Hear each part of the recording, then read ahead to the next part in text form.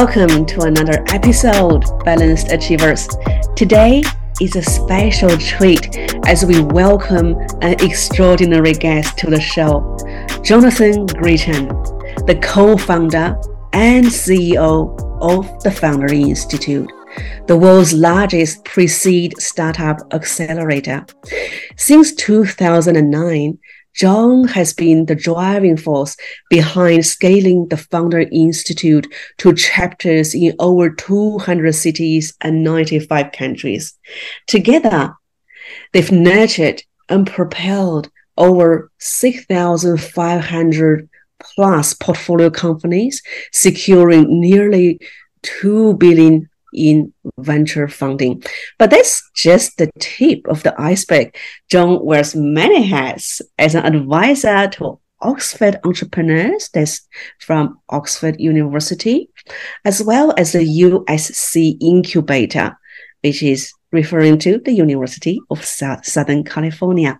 His journey includes being a partner of the Founded.com, the executive producer of the Founder Showcase, and a former product manager at RealNetworks. John's wisdom isn't confined to boardrooms.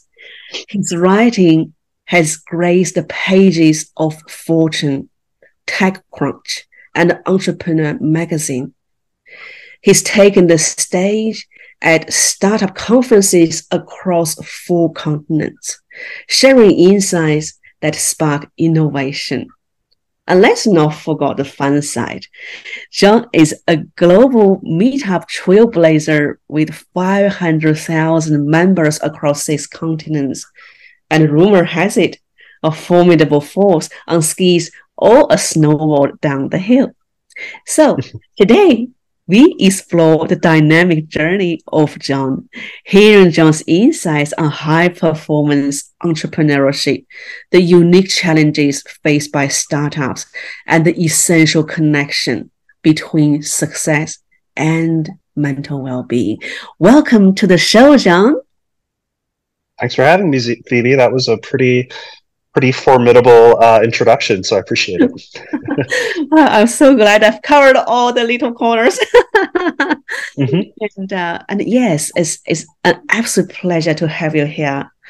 And I thought just as a startup of the conversation, could you please share a little bit about your journey? Like your journey that began in the startup world, and what inspired you to co-found the Founder Institute?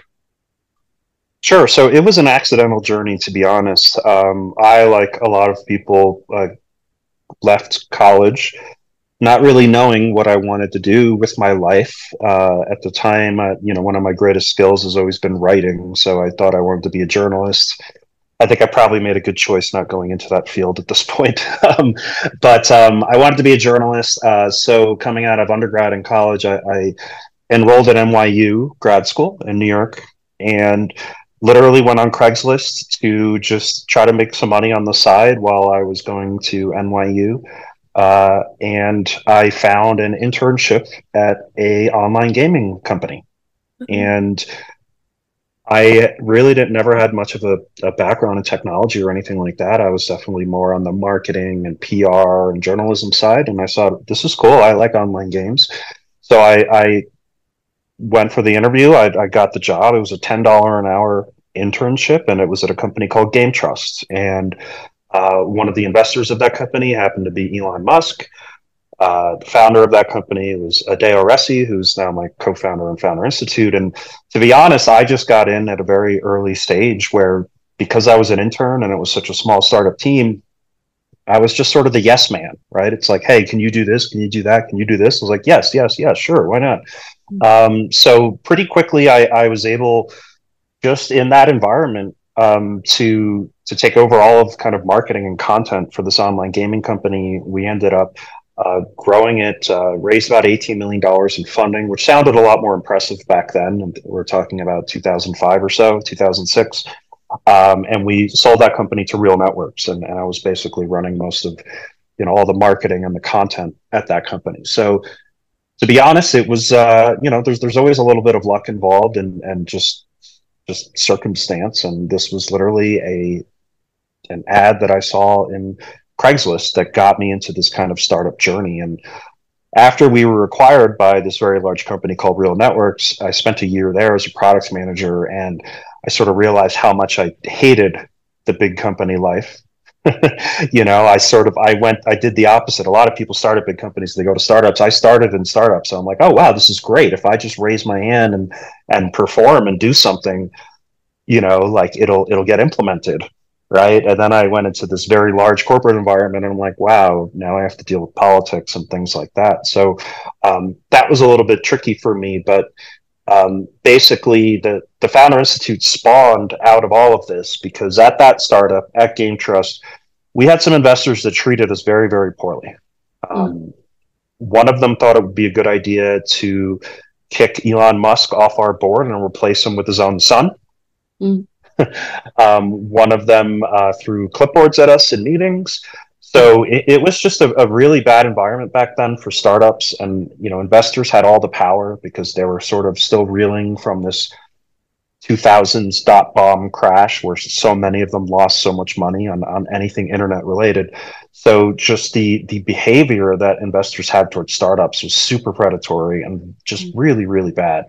So from that experience with Game Trust, we started something called thefunded.com, which was a totally anonymous place where people could rate and review investors and really start to bring the power back to founders in that dynamic. And that directly led to the Founder Institute, because what we saw was that so many people were applying to join thefunded.com, but they were nowhere near ready to raise funding. They just had an idea, or they just put up a website, had no team or anything like that. And they're like, yeah, my next step is to go talk to investors, right? And that's why I want to join your website. And we were rejecting 80 to 90% of the people that were applying to thefunded.com because they were not ready. And that gap of knowledge and structure and network is what led to the Founder Institute. It was actually called the Funded Founder Institute at first, which is a big mouthful, terrible name. So we eventually dropped the funded from it, but that literally was what it was called. And that since day one has been the goal, was to help founders that, from the stage of basically just having that idea to building up the structure, the network, and everything that they need to actually go out and raise funding to build out the company. Super interesting. And I'm really glad, John, you touched on around, early on in this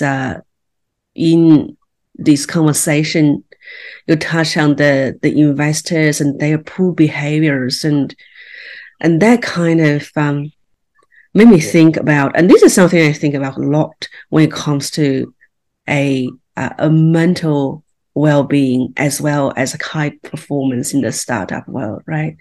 It's kind of, there's a bit of perception, you might say it's perception of how a startup and startup founder is meant to work, or it could be just the general culture of it. So I'm curious to hear from your point of view. You have been in startup world for so long. I know you're still very young, but you started young. And how did you see the startup culture evolved since you started? And how do you see some positive changes that you witnessed? To be honest, I don't really think I've seen it evolve that much. I do think a lot of progress has been made in terms of just having a lot more women in the field and having a lot more women founders and a lot more women investors. But that's sort of, that change is impressive just because of how bad it was before, right? I think if you look at statistics today, it's still like super low. But at least back in 2006, 2007, which is sort of the time frame I'm talking about here, when we were working with investors, like there were no women investors were getting funded, or no women startups were getting funded. And I can tell you, I didn't meet any women investors at that point. Wow. Now, as far as just like the dynamics between investors and founders, right? I mean, it certainly changed. That changed a lot. I'd like to think that the funded.com had something to do with that, but over time, it's just that there's always sort of a power dynamic between investors and founders, and at some points the investors have sort of have the leverage, and the founders have the leverage. Back then, it was all investors because there just wasn't enough money to go around for startups at that time, so the bar was so high. So investors were able to just use a lot of really onerous terms and just treat founders not really well. There was a very common thing back then called exploding term sheets, right? It's like, here's your term sheet. Let me know by close of business today. Otherwise, it's gone, and I don't want to talk to you ever again.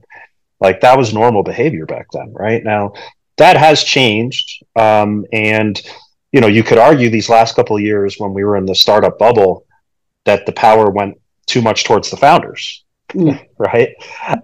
So now we're sort of getting back to this equilibrium. But as far as like mental health is concerned and things like that, I investors at their core, their job is to look for outliers, right?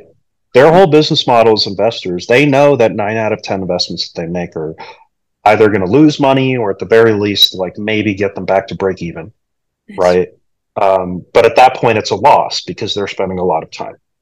They know that approximately 10%, if they're good, of investments are going to be the ones that make it worth their while to be an investor. So they're not looking necessarily for a balanced person, right? It's almost their job to look for the maniacal person who just is going to bust through walls and going to do everything that they need to do to make something successful. And I think I don't blame them for that. That's just economics, right? I mean, that's just investing. That's their job, is to do that. But I do think that it's it's just sort of the collateral damage from that economic model. It puts, just insane amounts of pressure on founders, insane amounts of stress, and it can lead to other really, really, really bad outcomes, and again, and I'll point out, like, I'm not at all trying to say that investors are to blame here. It's just, that is just sort of the macroeconomic playing field that we all operate in, right? Whether you're an entrepreneur or you're working for a large company and they're answering to the public markets, right? A publicly funded company. I mean, it's always just grow, produce, right? And that's, it can be crushing. And I think a lot of founders come into the startup world with aspirations to, I'm going to, work on things that I'm passionate about and this kind of stuff. But once you start raising money from investors, and once you start, kind of getting into that whole cycle of, like, okay, you have to show growth, you have to show returns, the equation starts to change very, very quick, very, very quickly. It's super interesting. I actually spoke to quite a few investors when I was preparing for our podcast show, John, but this was beginning of this year. And the interesting thing I found out is, first of all, I very much agree with you. A lot of investors, their mentality is this mental well-being, and I really appreciate it being honest with me as well, because when it comes to mental well-being, people tend to say what's politically correct, this is important, right? But some investors, they were honest with me. They say, Phoebe, if one of my portfolio companies is not performing well, I think what I would care about the most is how this founder is going to do whatever he or she can to improve on that. Not so much of it just doesn't come on the top of their list, the mental well-being of the founder. But I don't think that's their fault. I think it's just it's natural. It's their job, right? We all have jobs. Their job is to generate a return. I mean, you're right. And the other interesting thing I found out, I mean, we might be go a bit further down this the opposite side, not so much of what we tend to talk about today, is investor communities, they have their own imbalance of mental well-being because their performance is very much driven by, what their investors want. that the people Yes. actually gave them the money, which they need to have. The performance needs to be there. So This is a great point. This is a yeah, great point, Phoebe, because we were doing an event last month, Founder X, and we had somebody come in and talk about mental well-being, and kind of one of the big points that they had was that a lot of founders don't realize that investors themselves are also founders, yeah, right?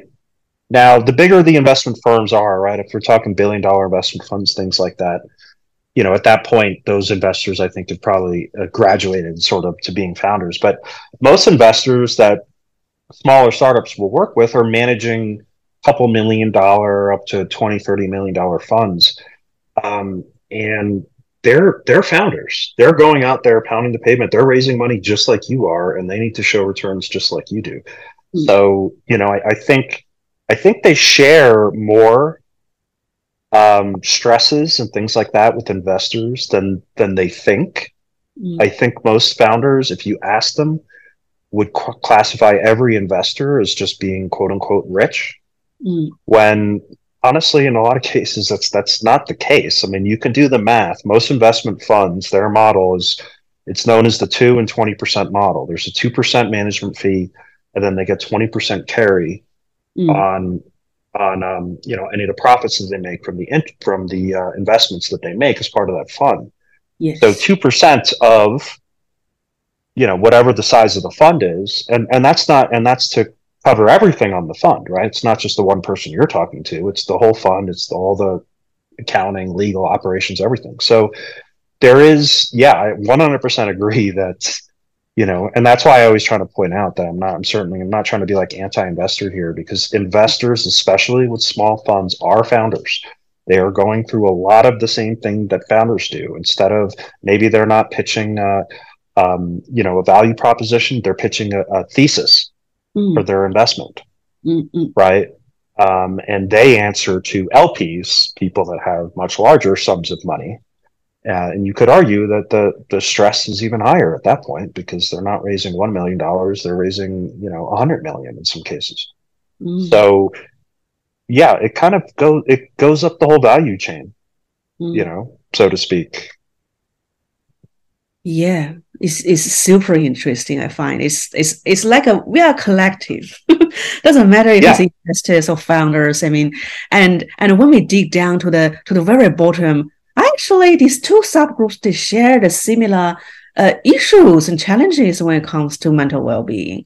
And I don't know how to say, John, after digging around and talking to more people in the investor community, I noticed in the Australia, New Zealand region, there are some investors.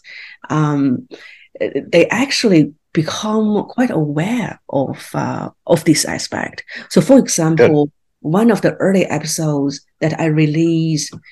So for the guys who are listening now to us, that's the Balance Achievers episode 2. You will find in our archive. It's a conversation with a lady called Suze Reynolds, and she is the executive chair for Angel Association in New Zealand. So for those of you who happen to be based in New Zealand or in Australia, have a check. And Suze actually runs and also sponsors, together with the New Zealand government, a mental well-being program for entrepreneurs. And I believe they run 1 to 2 programs a year. So that's targeting New Zealand entrepreneurs. And I remember last time I spoke to Suze, each cohort was about 30 to 50 founders. So if you're interested in that program, I highly recommend on LinkedIn, reach out to Suze Reynolds, or feel free to drop me a message on LinkedIn and I can put you in touch. But this is so promising to see. I just when I got to know Suze and her initiatives, John. And no, if more people in the value chain can see the importance of it, because I think and you see this in professional sports as well, mm-hmm, right?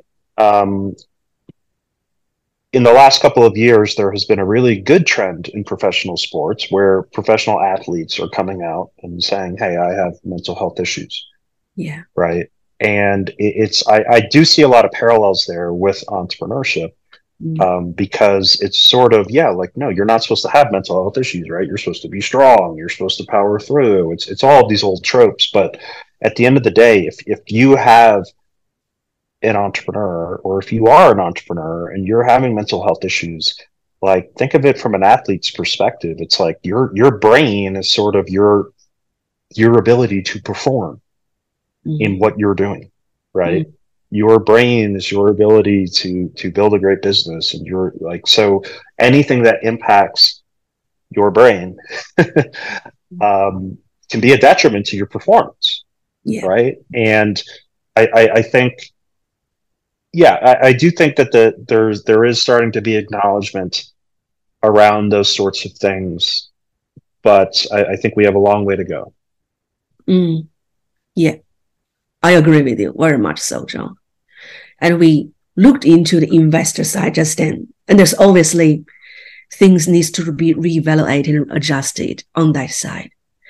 But I'm thinking, John, when you reflect on the overall startup culture right now, do you think there's anything else, any other aspects that need reevaluation and adjustment to help with the mental well-being side for startups and their founders?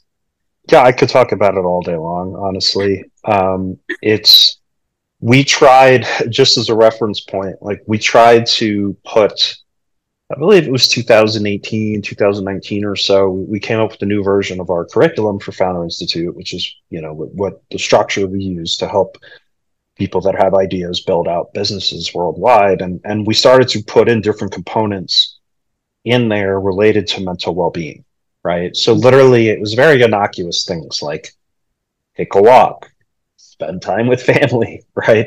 Things like that. And we pretty immediately got pushback from founders, because they're like, why are you like, I came to you, Founder Institute, to help me build a great company, right? So why are you telling me to take a walk and spend time with my family and do things like that? And I still do see that dynamic.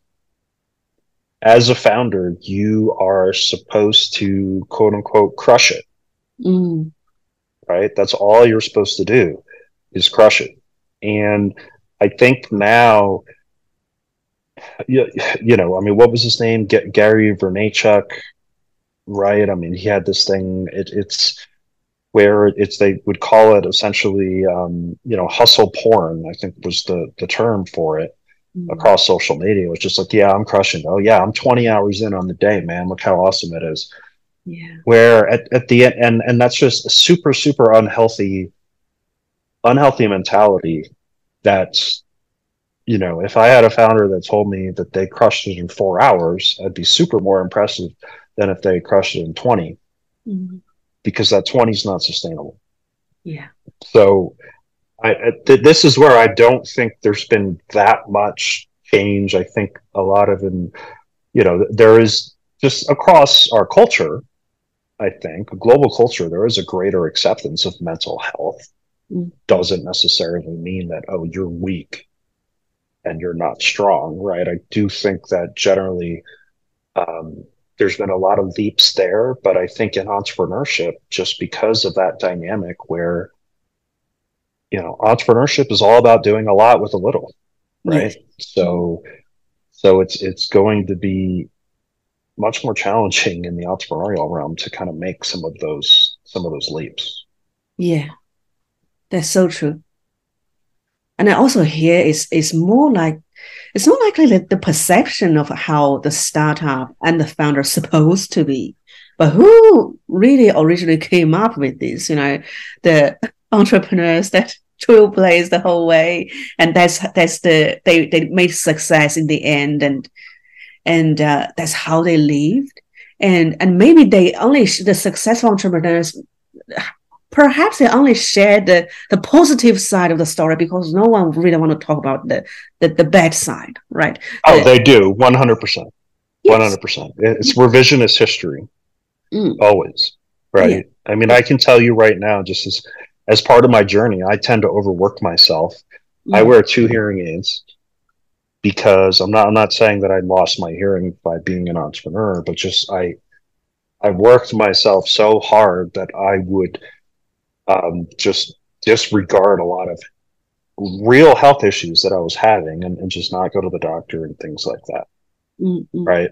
And at one point, I literally went to the hospital because I had internal bleeding, and I'm pretty sure it was from stress. I never figured out what it was. I was in the hospital for several days, but I lost half my blood because of um, it was essentially just an internal bleeding from my lower intestine. But it is, yeah, I mean, it's the stress is real, right? And you're not going to hear that kind of stuff because, yeah, who wants to hear that kind of stuff? Yes. It's much more going to be, oh, I faced challenges and I persisted, right? And I could tell that story too. Like those were challenges, and sure, you could say that I persisted, but um, this is where I think just acknowledging a lot of these things is super important for all entrepreneurs, because it's just we're predisposed as entrepreneurs to having mental health issues. And this has been proven scientifically. There was a big study by UCSF, University of California in San Francisco, a couple of years ago that literally said that we're ingrained that way. It's sort of selection bias, right? It's people that are ingrained that way seek out entrepreneurship, but just by the field that we choose, we are predisposed to those things because the field that we choose is all about no excuses, right? Like, don't tell me that you're sick. Show me the metrics. And so it is. We are just, yeah, we're predisposed to these things, and not enough people talk about it. And I certainly don't have the answers myself, but I think at least one of the answers is to start talking about it, because the more people talk about it, the more it's acknowledged. The more it's acknowledged, then the more accepted it will be just in the larger business landscape. That's so true. And I'm really hoping just balanced achievers can be a little bit of light for now, but hopefully it's going to be stronger in the near future and can have this voice in the startup circle to really challenge the norms, and how all these years startups and their founders, they're perceived to behave. That's not the only way, and that's actually a very, I would describe it as not polarized, but kind of this posed kind of posture by other successful entrepreneurs who maybe do not want to talk about the full of their stories. So there are always two sides of the stories, right? Every successful entrepreneur, if they're being honest, will acknowledge luck. That's right. If they don't acknowledge luck, you should question it. Number one. And number two, if they don't acknowledge those downtimes, man, I mean, there's just, it's a grind. It's not just, oh, this light bulb and people think you're brilliant. Every entrepreneur has probably been told no thousands of times. And I think your average person, at least your average aspiring entrepreneur that starts to get into the space with wide eyes, they can't take 1,000 no's. They probably 10 no's. They're going to be extremely demoralized. Right. So it is just that persistence is super important. Don't get me wrong. But I think there's persistence isn't just, powering through it. It's also like, hey, you have to have some methods and some ways to be able to deal with those lows in your life. Otherwise, how are you going to keep kind of getting off that horse and getting back on the saddle again? Absolutely. Let's dive into that a bit deeper if we may, John. You mentioned, there are techniques and tips people can actually use to get them out from those lows, and perhaps managing just receiving and hearing all these no's. Could you share with our audience a little bit more, please? Yeah, sure. So some of the things, here's what I would do first. All right. I would just acknowledge that entrepreneurship sucks. Okay. And I think that a lot of people are drawn to entrepreneurship because it's, they say, I'm going to work for myself, right? Most of the time, that's a folly. Yeah. When you start the business, you start to realize, okay, yes, maybe now I don't have a boss that's 5 levels above me or whatever. And as I told you, I hated working in a very large corporate as well.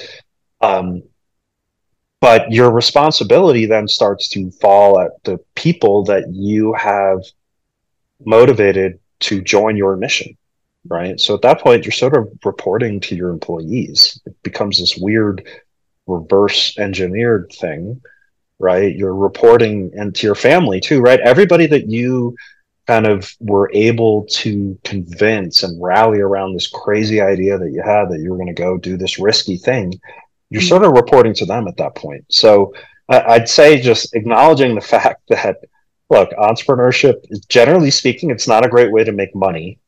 Okay. If you were to compare it to other risky ways, generally speaking, it's not a great way to work for yourself. Right. If you want to work for yourself, yeah, you could be a consultant, a solo consultant, then you're really working for yourself. But if you're going to start a startup and you have to rally people around your mission, inherently that means you have to rally a lot of people around something that you're not going to be able to pay them a lot of money to do in the early stages, which means if the idea fails, you report to them, right? Because they believed in you. So you're not reporting to yourself. And I think the other thing too, and I've seen this a lot, all right, and I don't think most people will acknowledge this either, but there is this coolness factor of being a founder. And a lot of people just like to on their LinkedIn's kind of turning into a little bit of a self-congratulatory cesspool, right? I think we've all seen, but it's a people love to be able to just throw up on LinkedIn, oh, I'm the founder of this project, right? And they get all these high fives and kudos and stuff from everybody they knew, high school friends, family, all these kinds of things. But then they go out there and build it. And if it fails, like now they have this extra shame of having to say, okay, I tried to do this thing and it failed. So, I encourage a lot of people, look, don't talk about your startup until you raise funding or something on your social media, right? At least wait for some kind of social validation, because trust me, we have a hard time. We have 7,000 portfolio companies now. We have a hard time keeping track of all of them. And a lot of times we're on their LinkedIn and we're saying, hey, well, your LinkedIn says that you're still doing this. Are you still working on this full time? And they're like, no, I haven't. I just haven't updated it. And it's been like 3 or 4 years, right? So there is that like shame factor for sure. Now, as far as things that I have done to sort of manage it, and again, let me reiterate that I'm no expert, but I have read up and I've tried to look at different things to improve myself, because I don't consider myself a balanced achiever. I'd say that the fact that I acknowledge that I'm not a balanced achiever gets me a decent way towards being a balanced achiever, just that acknowledgement, because I'm willing to acknowledge it, which means I'm willing to kind of work on it, right? One of the things that I have seen is that for me, it's usually a question of energy. And there are certain things that I think everybody in the world that just sort of, for lack of a better term, like they're just triggers. Things that if something happens to you, it's just really going to piss you off to the point where it's going to be hard for you to move on from it for a minute. You know what I mean? For me, like my trigger, something that will happen that honestly isn't that big of a deal, but will suck an unreasonable amount of energy from me, is if I feel underappreciated for things that I have done. Right. And that's just mine. And that's something that after hearing from some other people, them telling me what their triggers were, then I'm like, okay, you know what? Like, okay, I should probably figure out what my trigger is. And that's the one. And it's the thing that, if you had a conversation yesterday and somebody said something and it's just the thing that you can't get out of your head. You know what I mean? It just keeps bothering you and bothering you and bothering you. And it's probably going to impact a lot of your meetings. It's probably going to impact your work. It's not going to allow you to move on to the next project or whatever. I think identifying what that is super important. And then On top of identifying it, then what I have done is I'll punt it, right? So let's say I get an email and it's somebody that I feel is being super unappreciative for what I've done. And I know in the past, I would just, I don't know, unread the email or whatever and move on with my day, but it would just bother me. So now what I do is I say, okay, hey, let's schedule a meeting to talk about this, right? And then a meeting gets scheduled and maybe it's a week, 2 weeks from now. So at least at that point, I'm punting it. So mentally, I can kind of check out from this because I'm like, you know what? I'm going to deal with this later. We're going to get on the phone. That's benefit number one. Benefit number two is that we'll actually discuss it on the phone because as I'm sure, Phoebe, you know, and anybody else, trying to deal through conflict over email is not a good medium. That's There's right. a lot of context that's lost there, and most things over email sound much meaner than they intend to be, just by the nature of that form of communication, right? So I feel like that would be my number one thing, is to identify the things that really suck the life out of you, so to speak, acknowledge them, and then whenever it happens, punt, create a meeting out of it so that you can deal with it in person, number one, which will probably allow you to deal with it in a much more civil way where things won't be misinterpreted. And number two, it at least for me, it has allowed me to get it sort of off of my mental plate right now, because I'm punting it and saying, okay, you know what? Yeah, I'm talking to this person next Tuesday, right? I'll deal with it then. So that is kind of one thing that's been big for me. And then, yeah, I think building up a network of people that you can talk about this stuff with is also, I'd say, is probably the next biggest important thing. We try to do this in the Founder Institute by creating these working groups, but if you can just have some kind of network of people that are going through the similar thing as you, that you can talk about it with, without shame, without judgment, without having to trying to say you're killing it and every metric you have is hockey stick up and to the right.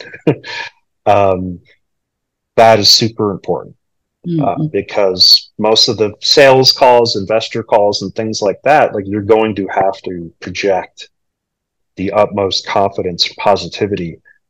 And if you don't have kind of a correlating outlet to talk about kind of mentally what you're really going through, that I feel can start to bubble and turn into sort of a ticking time bomb of sorts. Right? Yeah. This is super helpful, and thank you so much, John. Another topic I'm quite curious about is your own approach when it comes to decision making. Because as a founder, I don't know how many decisions a founder typically need to make every day, but it's a lot. Too many. Yeah. And especially when you face tough choices, do you have worked out a system to make this decision making more efficient, for example? It's a really great question. Number one, the first thing that I would do, and this isn't groundbreaking, is just to try to base decisions on metrics, right? Now, the way that in a founder's day-to-day job is that normally maybe there's somebody else that is giving you information and saying, hey, I need you to make a decision on this. You have to be able to boil down. Any equation usually comes down to two different metrics, is what I've seen, right? It's like, okay, well, I have to make a decision, yes or no, on this project. So it's usually saying, okay, well, let's say that we're investing time in some initiative and it may or may not be working, right? So there's usually two questions. Maybe the first question is, okay, the metric that we identified as part of this project, is that increasing, yes or no? And then the second question would be, did we identify the right metric? Right? Because I do see that in a lot of situations, what we realize is the metric wasn't correct. But that decision one's a tricky one for sure. founders have to make way too many decisions on a daily basis. um, so I'm not sure I'm the foremost authority to provide insight on that. That's perfectly fine. I mean, Yeah. it's just a matter of fact that as many our guests answer the same questions, it really provides the audience that broader perspective. There are different ways of doing this, and they can pick and choose and develop their own, right? Right. And that would be my advice, because the answer does lie within, like, you have to make your decisions based off metrics, right? But that's a really easy thing to say for anybody that's been in that and actually going through those kinds of decisions. You start to realize, okay, well, what is the metric that we're basing a decision on? Is the metric valid? And then the other thing that we see a ton too is, are we calculating the metric accurately? Mm-hmm. Right. So then you start going through this rabbit hole. So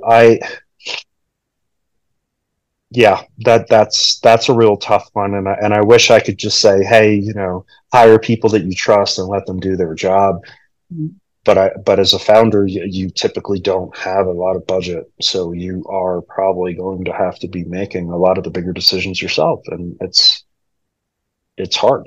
It's hard to make decisions in an uneven environment where the data you're getting may not be accurate or valid, and it may be irrelevant tomorrow. Mm-hmm.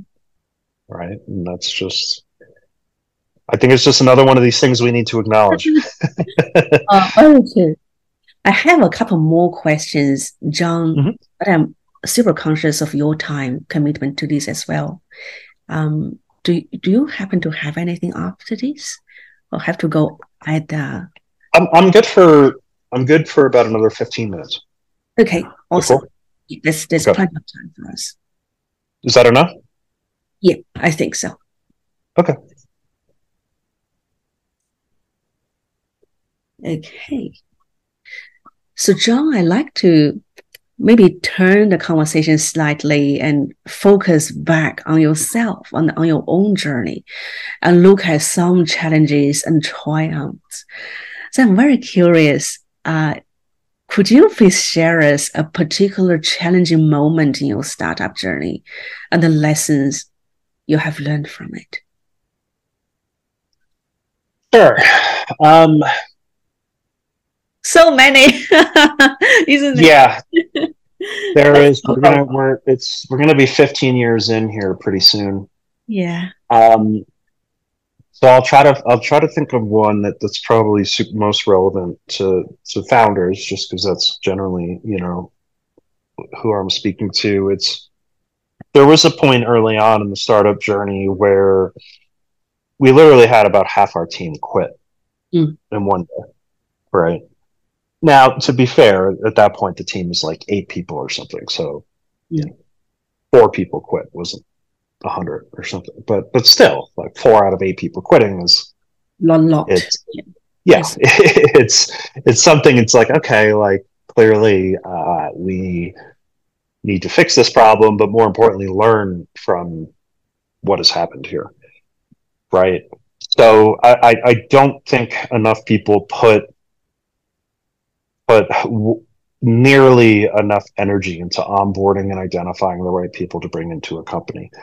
Since that day, I literally try to scare people away from joining Founder Institute when we're hiring for full-time employees. My typical interview, I'll do all the normal interview stuff, and then I'll ask them, okay, what questions do you have for me? If they have no questions, that's really, really bad, by the way. But once they start getting into the questions, and they ask about culture and stuff, and I tell them, like, look, it's really, really hard, right? I mean, we are, and even though Founder Institute is 15 years old, we operate very much like a startup. We're in so many different markets. Each of those markets has their own unique issues. We have a lot of different things going on. So I tell them that, look, you're not going to get a lot of micromanagement. You're not going to get a lot of training. It's going to be stressful. There's going to be days when you need to get something done, but you're not really getting enough direction to do it, and that's the job. Right? Because we just are sort of a small and scrappy company. So having half the team quit was that was around the time, by the way, when I had that health issue where I lost half my blood. Was just a super stressful thing, because in my mind I was like, oh wow, like this whole thing that we've been building is crashing around me, you know. But it's, yeah, what it led to was just, look, we need to just be almost, I wouldn't even say honest in our hiring. I'd say we have to get to a point where we're almost trying to scare people away, where we say, look, these are the downsides of working at this company, and we're going to actually lead with those, versus before that we probably were taking a more conventional approach of, you know, those things may be coming up later on in conversations rather than us kind of leading with it, if you know what I mean. So that, to me, nothing's more demoralizing than when you are in a small company, you don't have a lot of budget, you don't have all this stuff, and then people start leaving, right? I mean, you feel like your whole mental thing that you've been building just is starting to fall apart when you're losing those key supporters. And that happens a lot in startups.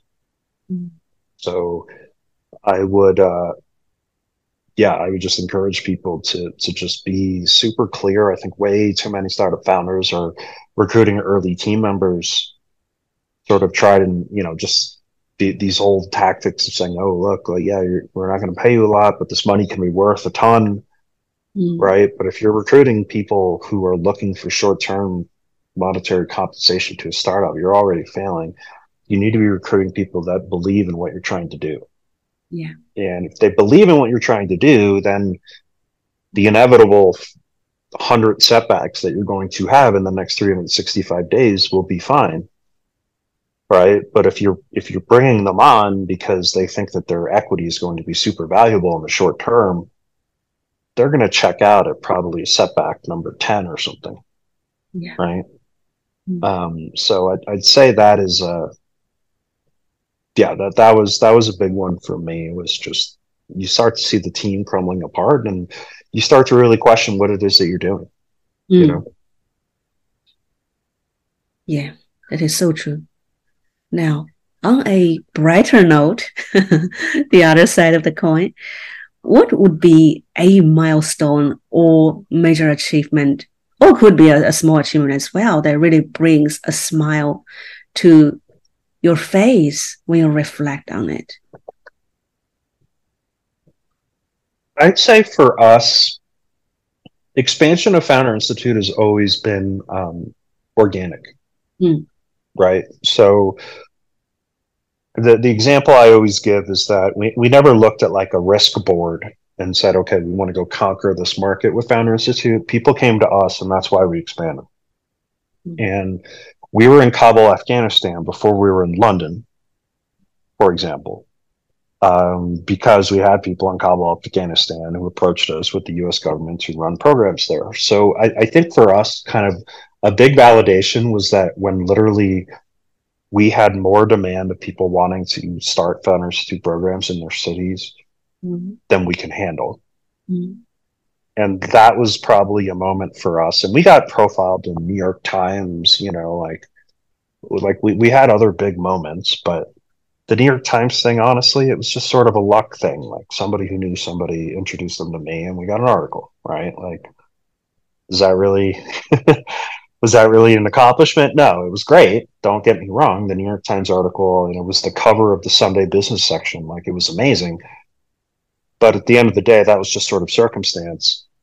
The fact that we had people from cities all over the world emailing us, and a backlog of people wanting to start Founder Institutes in their city, that was, I think, the most rewarding thing as a team. It was also, by the way, stressful, right? Because then it's like, hey, we can't screw this up. We need to get a proper CRM. We need to do this. We need to do that, right? It led to a whole flurry of activity. But I'd say just, having that organic growth when people are knocking down your door for something, I think that is sort of the ultimate validation, right? It's not increasing the percentage points on conversion on some ad you're running.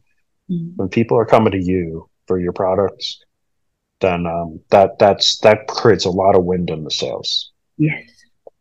And by the way, another thing that we did, because moments like that are not super frequent, right? In any startup journey, it is super important that you celebrate the wins as an early stage company. And as a founder, whatever it is that you're doing, even if it's a small win, right? So we were very actively, if some founder or any customer really like sent us some really heartfelt review, we would be sharing that across the whole team. Because it is, you can lose once you start looking at spreadsheets and stuffs and it becomes numbers, you start to lose the humanity of it, and then you start to lose the purpose. So I do think it's super important to share the little wins, right? Share the small things. It doesn't have to be some huge thing. Otherwise you'll just get sucked into, if you're not thinking about the customer, it's also bad for your startup, right? Because you have to think about the customer. But you have to do whatever you can to just make it more than those numbers and spreadsheets, to keep the team going and to just keep the purpose intact. Yeah, that's very wise. And thank you, John, for sharing that. So our conversation is coming to the conclusion part, and I like to kind of cast overview a bit wider now out again towards the overall startup sector. I'm curious, when looking ahead, John, what trends do you foresee the shape of future startups? And how should founder prepare for these challenges? I know it's an incredibly large topic, but maybe just one or two things that you see the shape of this future is coming. Sure. So I would, and I wish I could leave with a more positive note, but a lot of the themes that we've been talking about today are just the amount of pressure that is on startups for productivity. Yeah. Right. And on founders for productivity. And by the way, anyone who's listening who's not a founder, right, even if you're just a manager and your managers are expecting you in any field to produce in a very efficient and productive way, right? AI is going to throw a total like napalm bomb onto all of these things and just increase the expectations exponentially. So there's a positive side of this where people that are using AI right now and that are becoming really familiar with how to use it in their day-to-day work, and honestly, don't pay for any course or anything to start using these things. Pay $20 for GPT-4 right now, and literally the best way to learn is just to start using it. Okay, day to day, it's all trial and error with these tools. The people that are using this right now are going to be able to show how productive that they are, and they're going to excel. And the people that don't are going to, everybody's going to feel the brunt of expectation. But I do think that it's the technology world is all about scale, right? And scale means getting a lot out of a little. And that's what AI helps you do. So I wish I could leave on a note of positivity here, but what I would say, it's not necessarily negativity. It's just saying that there's a massive technology paradigm shift that's going on right now with AI and with generative models, where, especially as a startup founder who I think is always going to just have a much increased expectation of productivity versus resources. Everybody is going to be expected to produce a little bit more, and AI can help people do that. And then people that don't use AI are going to feel even more heat because they're just not going to be as productive. So that's my closing thought, I guess. I wish I could leave with more positivity, but it is, just I would definitely, I'm using it as much as possible, I'm literally trying to use it like on an hourly basis. And I'm just like, if I'm not using it right now, how can I be using it? Like, that's sort of how I've been approaching these things. And I'm trying to push a lot of my team members to do the same, because it really is at that stage where it's going to be able to do 60% or so quality of work for a lot of knowledge jobs, right? And when I say 60%, I don't say that means 60% of people get laid off. I mean that it's, let's say that 100% of the quality is what is expected. The AI will be able to produce about 60% of that quality, right? Whereas a human will then need to have to fill that last 40%. But if a human is trying to fill that whole 100% and not utilizing the AI to create the first 60%, then you are going to start falling behind. And it's not something that, like, it's going to have a lot of implications on the future of work and on society.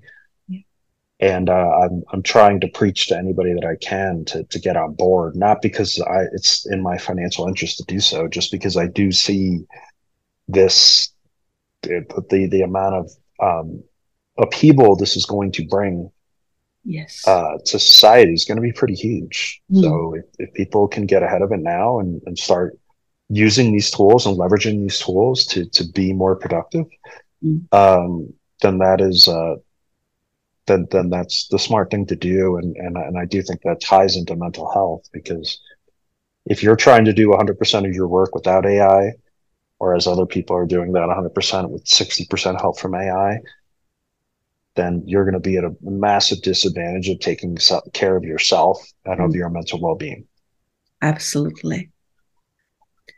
And I'd like to thank you again, John. It's such an incredible honor to have you at Balance Achiever today. And I really want to express my appreciation, as well as on behalf of our listeners, of your incredible sharing, opening up to your personal stories. And thank you for your courage. Thank you so much. Share your feelings with people. Honestly, the more that people acknowledge that mental health is a thing, which is kind of crazy that a lot of people still aren't doing that. Find people that you can share those stories with. Reject the hustle porn. Reject the I'm killing it. Right? If you meet somebody at a coffee shop and you tell them that you're killing it, guess that person's going to ask you for a job, right? Whereas if you told them, no, I'm actually really struggling on X, Y, and Z, maybe that person can connect you to somebody who can help you. You know what I mean? Like, so it's literally, it is, yeah. It's okay to not be growing, 10x a month. That's right. And the more that you tell people that, honestly, you'll the more sane you'll be, but also it'll probably increase your chances of success too, because those conversations that you have will actually bring you some people that can help you. That is so true. And thank you again, John. Okay. Thank you.